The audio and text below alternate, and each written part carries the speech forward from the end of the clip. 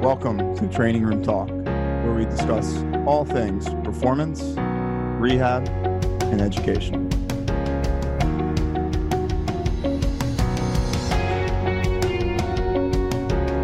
What's your best test? Why don't you just drink this? And we'll take that right into Training Room Talk. Welcome back, guys. You got a little insight into some of the discussions we have prior, but today we're just kind of gonna roll with it. That was actually really quick. We were just, shooting some ideas. But anyway, I'm Dr. John Herding.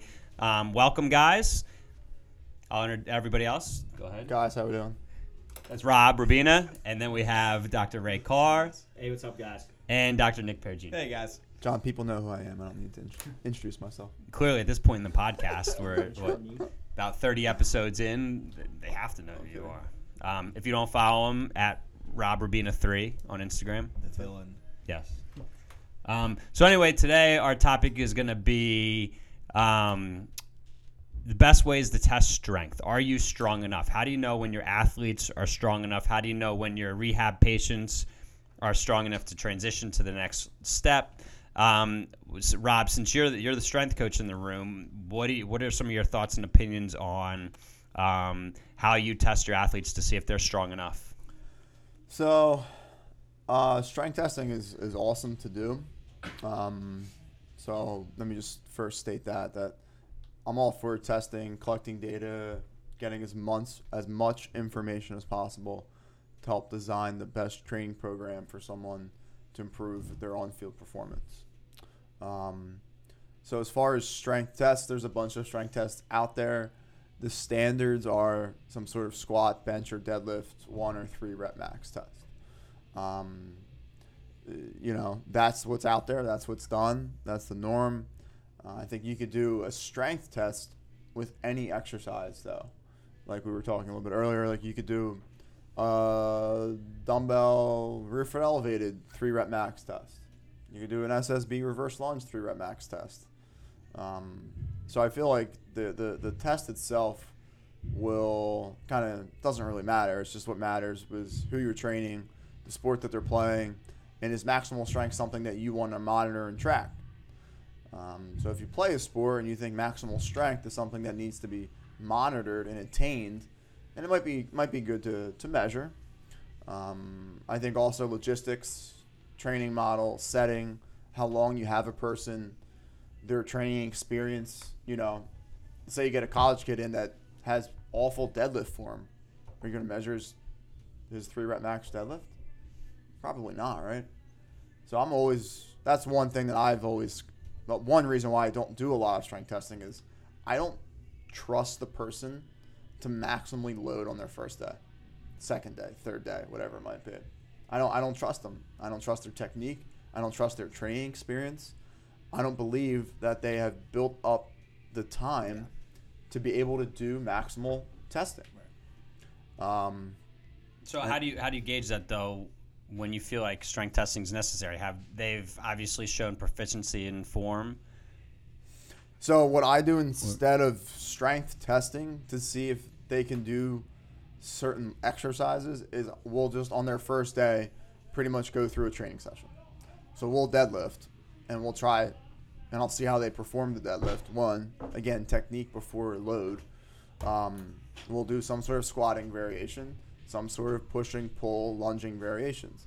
So this gives me a gauge of they were struggling doing trap bar deadlift with 185. Their strength is probably really weak. They need technique work. So, that's how I kind of gauge and measure. I guess it's very anecdotal, very kind of not very quantitative based, but more of observational based. Probably because of the setting that I'm in as well, where if I was in a college setting, I know I'm going to have someone for 4 years, and I'm with this team or this person for 4 years. Yeah, I'm probably going to do some strength testing after I have seen that their technique is good. Now we can then track their strength, And then another quick thought on strength testing is early on in their training or exercise program, we all know they're weak.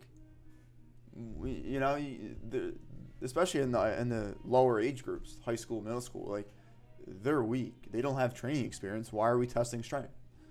You know, we know they're weak already. We can tell they don't have training experience. So again, that's just more observational things that I've just, I guess, accumulated over my years of training, where like I don't need to do strength training on someone, max strength testing on someone that I can tell doesn't have training experience and isn't strong. So how we then monitor that person's strength is, hey, let's take a look at their training program and see how their goblet squat has improved from week 1 doing 35 to now they're doing an 80-pound dumbbell. Well, awesome, that person got stronger. So that's kind of some ways that I'm monitoring strength without actually doing strength testing on someone that doesn't have the technique to be able to do it. Secondly, does their sport require maximal strength? So if their sport doesn't require maximal strength, like, I mean, you could throw out a bunch of different sports, like, say volleyball. Does volleyball need maximal strength? Do volleyball girls need to be able to maximally deadlift?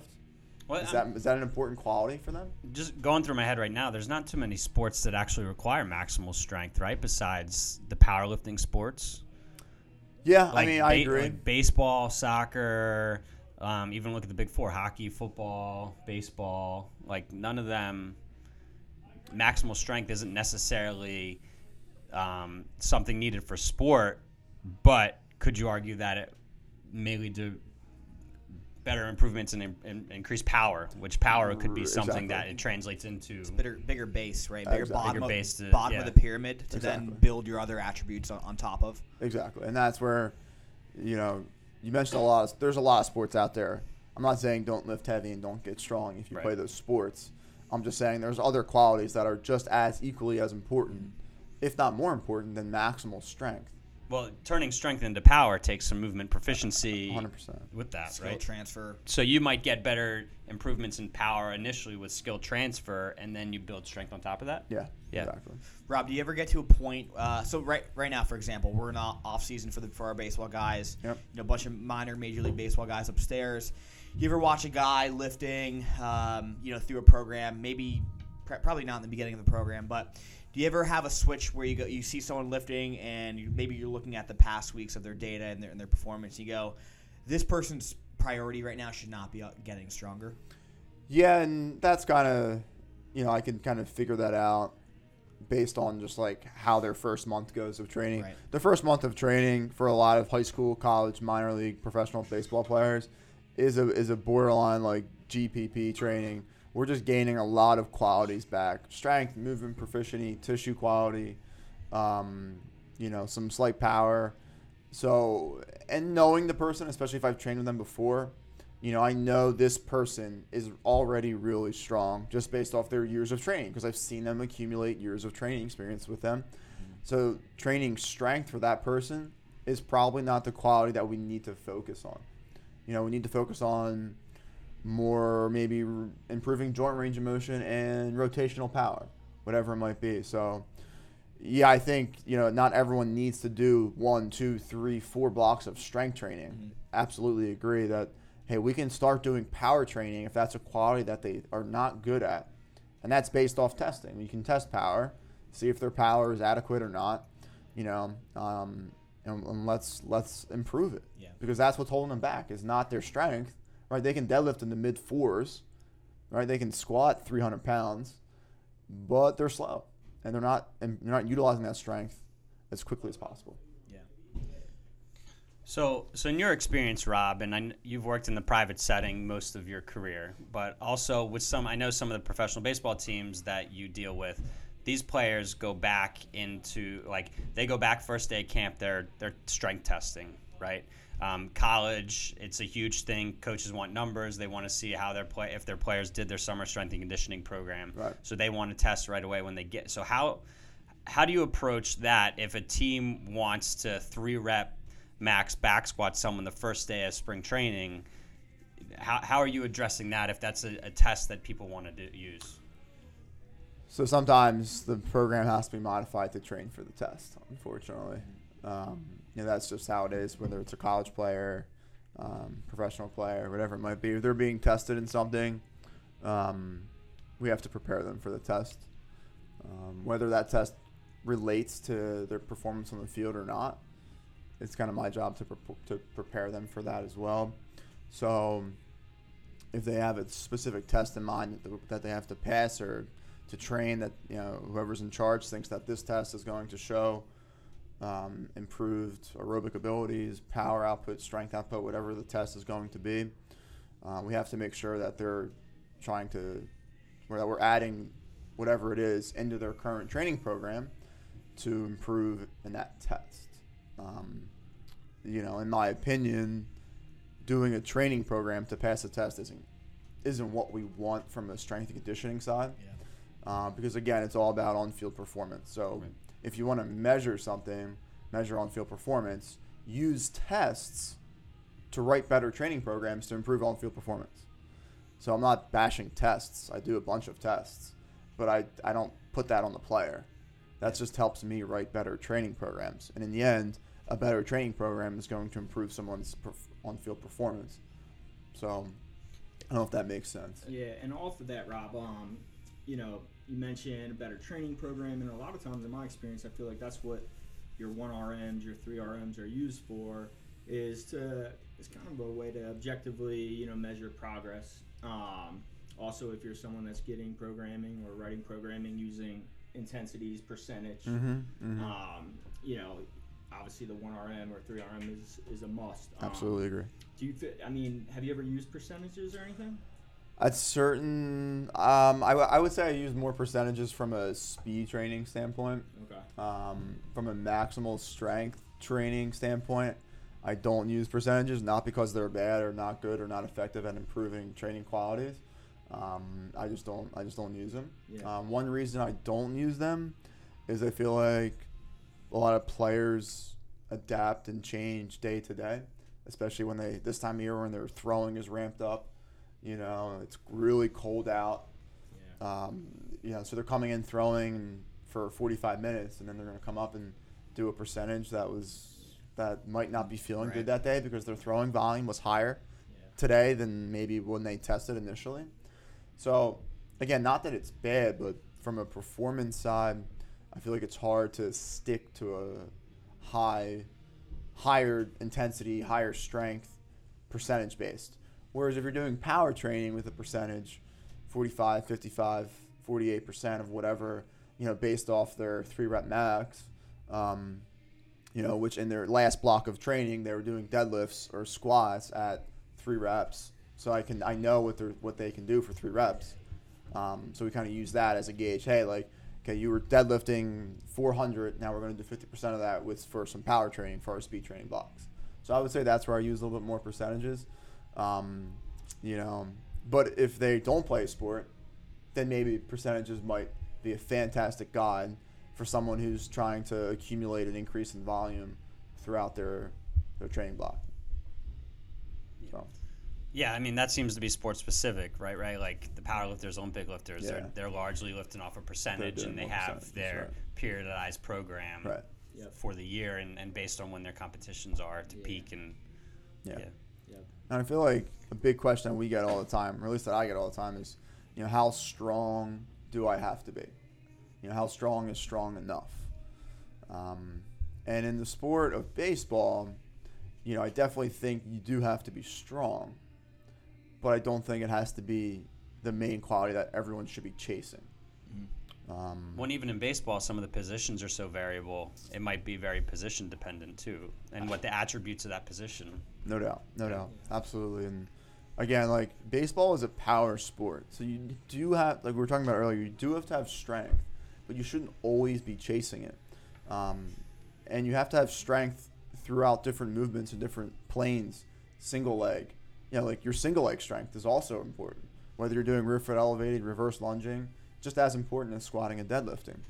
I know that might not be as highly acceptable in traditional, again, strength testing, but single leg strength is important. Single leg power, frontal plane power. So I feel like, I think there is a cap of, hey, you're strong enough. We don't need to do a lot of strength training. Well, don't you think there's a point anytime you are chasing strength, right? You don't want to let that inherently it's going to rob you of health. It's going to rob you of variability. The more that we go down the route of performance, the more we're going to have to make sure we're not getting robbed of, other attributes that allow us to go in and compete and play day in and day out. So when I think of, how strong it's strong enough, well, we want to make sure we're able to progress in our performance, in our strength, without it taking away from other traits and qualities that allow us to stay healthy and allow us to perform. That can look like range of motion, that can look like endurance, cardiac output, aerobic capacity, all of those things. It would almost be strong enough to perform well. Yeah. Because like you said, inherently you do lose health. Like performance does not equal health. Right. Just because you're starting to chase things and specialize in things. And yeah. I think that note right there is really important for our general population out there, right, who's training for just recreational fitness, is that, adding 20 pounds on your back squat does not mean you're a healthier person.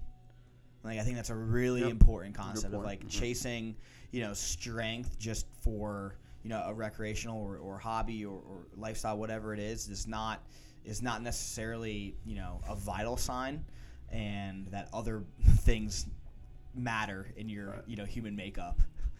And those are the discussions we have in physical therapy almost daily, because we're trying to shift. A lot of times we're dealing with active individuals who were high performers earlier in their life, and now they're middle-aged in their 30s, 40s, 50s, and they still have that mindset, and then they're still chasing numbers, and we have to say, well, now that you're 55, does chasing that extra 20 pounds on a back squat really, what's the risk reward there? Does that extra 20 pounds really get you to a place where you want to be, or does it set you up for further injury? And a lot of times then they're like, oh, well, the risk there is higher. Let's find other avenues to kind of to chase. It's before we do this Russian squat program, let's make sure we just eat some vegetables and sleep 8 hours a night. Yeah. Right, exactly. So Rob, when you're talking about other ways that you can test strength, like say you wanted to test strength in a rear foot elevated split squat, are you using the N of 1 approach where you're just gauging based off of the person's first week versus their 12th week, or are you establishing norms across populations that you train where you're like, all right, this person, if they want to be an elite baseball player, they need to have a rear foot elevated split squat that, is this? Yeah, that's a great point, John. I don't have norms for that. Would be really cool to look at.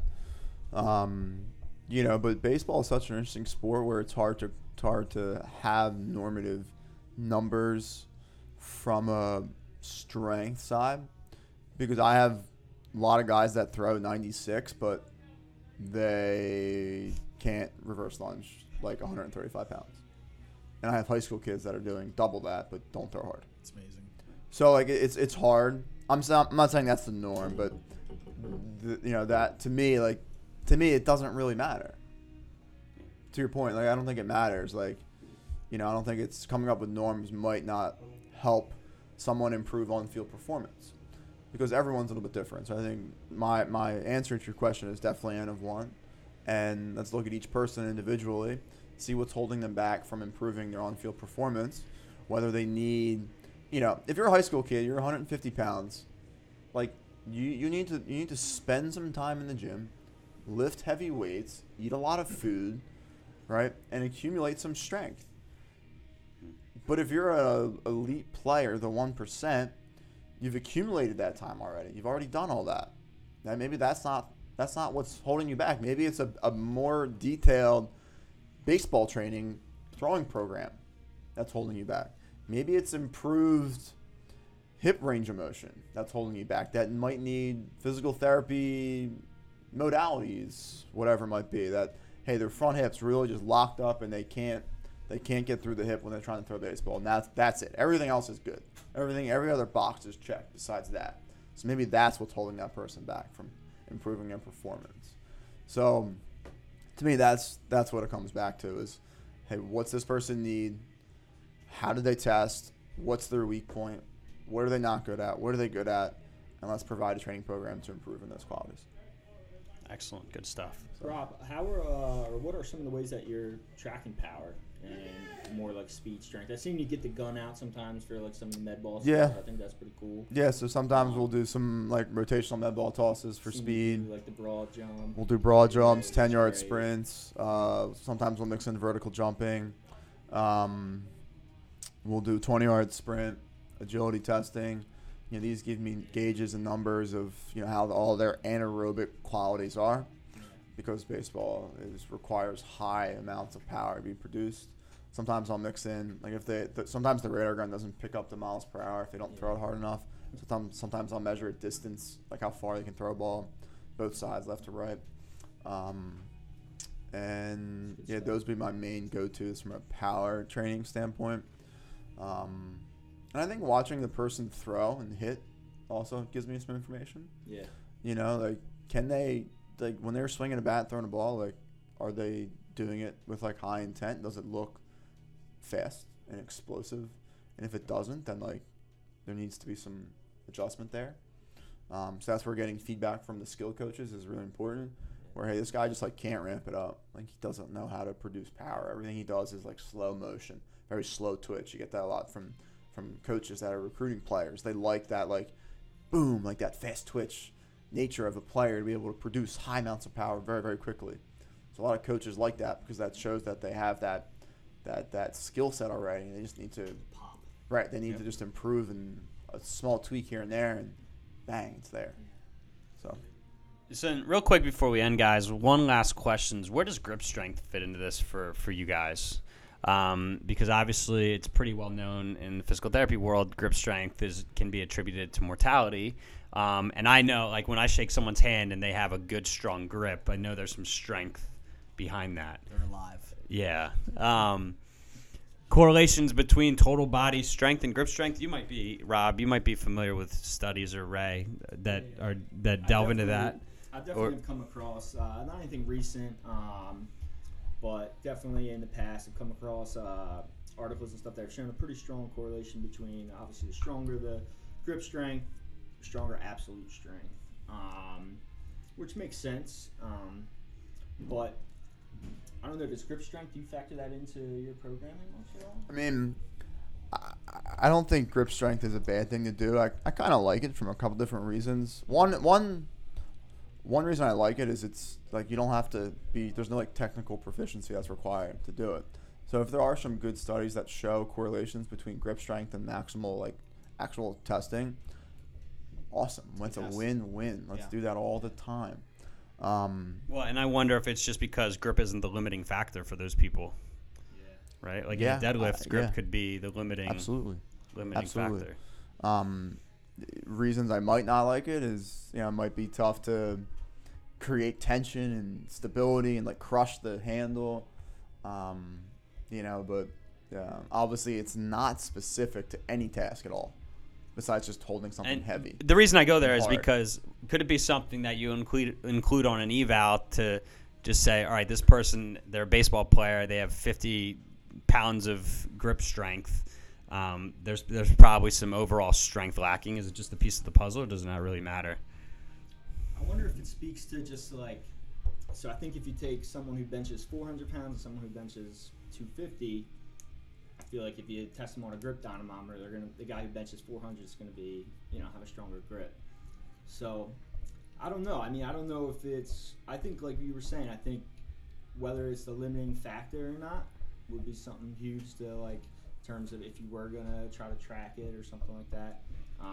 You'd obviously have to make sure that was cleaned up, but. Any grad students out there? Well, and if anybody out there has any thoughts, leave some comments and let's keep this discussion going. Because it's just a thought that maybe first day, are there norms out there that you say, all right, this person is probably pretty strong based on this grip, and I don't need to worry about rep max testing. I don't know. Something easy, safe, but. Anyway, guys, that about wraps it up for today. If you have anything to add to the discussion, again, please just leave some comments. Please also leave some reviews so we continue to help spread the word and share with your friends and family. Thanks again for listening to Training Room Talk, guys. Until next time, talk to you soon.